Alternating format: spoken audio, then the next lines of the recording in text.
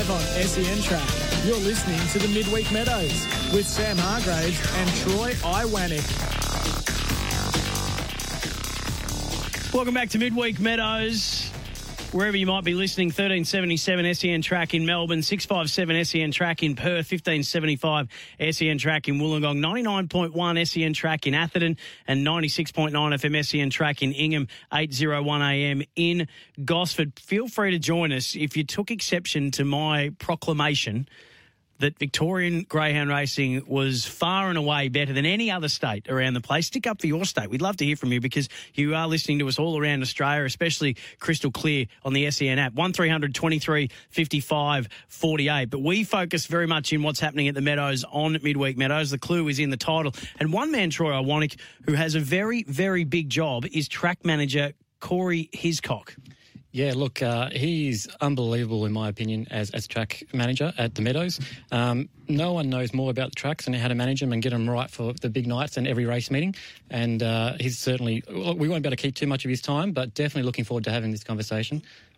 He joins us now. G'day, Cory. How you going, gents? We're very well. Hey, just paint the picture for us. You're widely regarded as one of the best track curators in Australia, long-term employee of the Meadows and GRV. What does your role encompass? What's your day looking like today? Okay, so it's a pretty broad question. So today it's a bit of an early start this morning to finish off track preparation for the race meeting today, which actually started a little bit earlier than normal today. So that might involve some levelling off the track, maybe a bit of rolling, watering.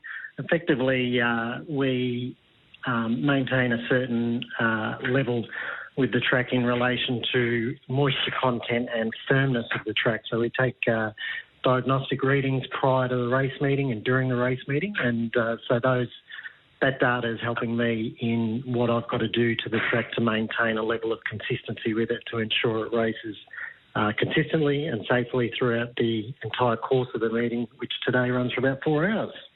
Cory, Troy here, mate. I really appreciate you coming on. We know you're very busy at the track today, and as I said, I'm very excited to have you here.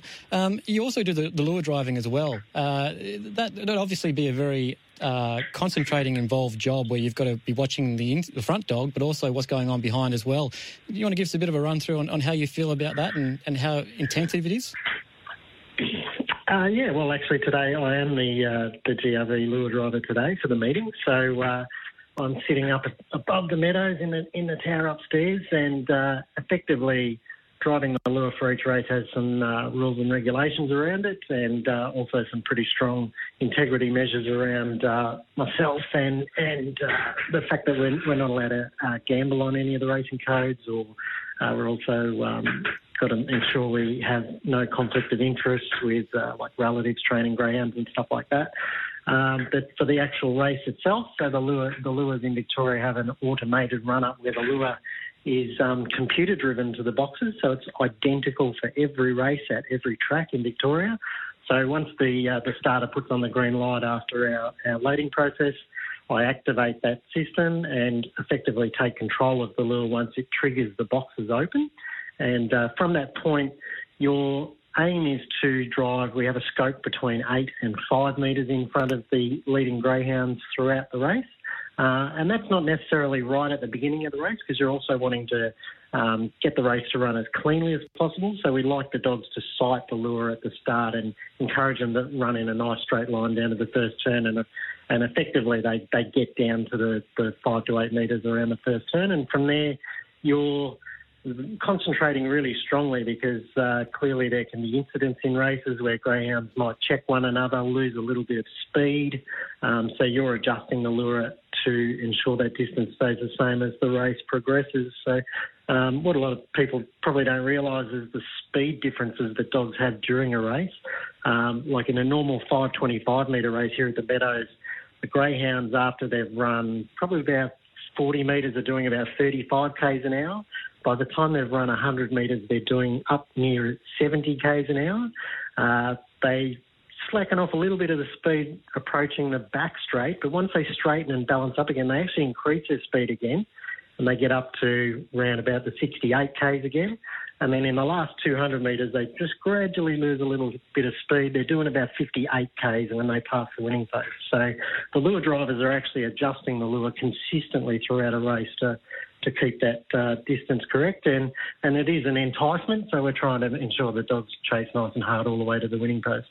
That is absolutely fascinating. I had no idea that was that involved. So thank you so much. Stay right with us, please, Cory. We've got a couple more questions for you before we let you go. But we've got the next at Bendigo, which is race 2, about to jump. There we go. That's the latest at Bendigo. So we're not too far away from race 10 at the Meadows, which is in 7 minutes, but we're lucky to be joined by the track manager at the Meadows. His time is precious. We've got him for a couple more minutes. Cory, I'd be fascinated to know for you how you found the challenges of the last few months during COVID. There's a lot to get through. There's certain protocols and procedures that have to be followed. How have you personally found it? Not too bad. The biggest challenge for me was I was in Bali when it all kicked off, so I had to do isolation when I got home for 14 days. But outside of that, it's quite eerie at race meetings now that there's no public on course, so it changes sort of, I guess, your state of mind over the course of the week. That it can leave you a little bit flat from that point of view. But certainly on course, like GRV and the clubs and through the integrity departments of stewards and staff have ensured that all the relevant social distancing has taken place. All greyhound meetings see all staff and participants temperature checked as they come onto the course. So it actually allows you a little bit of confidence walking around that you might not be in a position where you're going to be exposed to COVID-19, but it's certainly presented some challenges for the industry across the board. We won't hold you up too much longer, Cory. We know you've got to get you back driving the lure. That's okay. Get ready for the stir-up. Generally in track prep, I guess a lot of people who don't know much about track think they just run around on a dirt track and we grade it every now and then and that's it. But there's obviously a lot more that goes into it. There's a lot more in terms of layers. In terms of after every race, we obviously fill in all the holes. Tracks are cambered. There's a lot that goes into it, isn't there? It's not just a simple process of just let's get the tractor out and make it look pretty.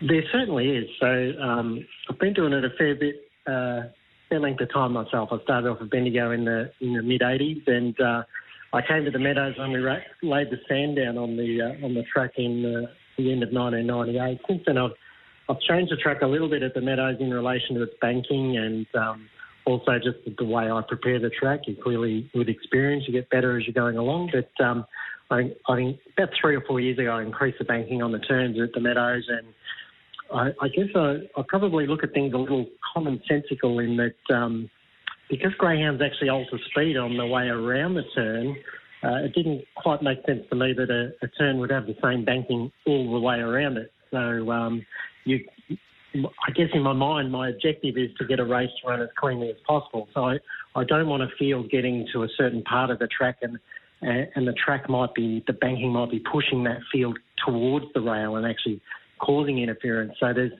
subtle changes I've introduced to the track layout and landscape over the years. But certainly it's a 7-day-a-week job. I've had moments where I've come in the middle of the night because we've had heavy rain and there's a race meeting the next day and so forth like that. So it's very much changes from day to day depending on the weather. And also, like, we're pretty heavily used here at the Meadows. We're doing, at the moment, around about 250 trials a week as well, over 2 days, and we race on 2 other days. So on those off days, it's there can be anything from turning over or harrowing the track to grading of the surface and ensuring that those levels are kept in check. And then, as I said earlier, we've got some diagnostics that we aim to get to for race meetings and trial sessions. So for example, today the track has readings taken of the moisture and the firmness every 3 races. And basically what I'm aiming for is that the track surface is identical for the last race as it was for the first race. And where possible, aiming for it to be as safe and consistent as possible. It's important to me that all greyhounds get to go home at the end of the day and don't pull up sore. And it's just as important to me that the track races consistently from a gambling point of view, because like experience today, we've had a couple of races where Graham's won races and basically run identical time that they have over the past few weeks. So that's the sort of thing I'm looking at as well.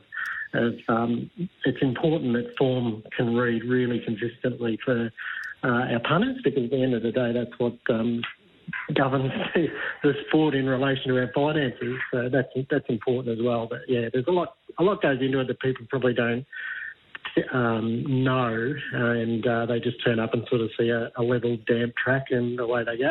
Cory, we'd love to keep talking to you, but we know you've got a couple of minutes to get ready for the next race, mate. That was so informative, fascinating to hear just how much goes into what you do. We really appreciate your time, and thank you for everything that you do at the Meadows. Not a problem, Sam. Thank you.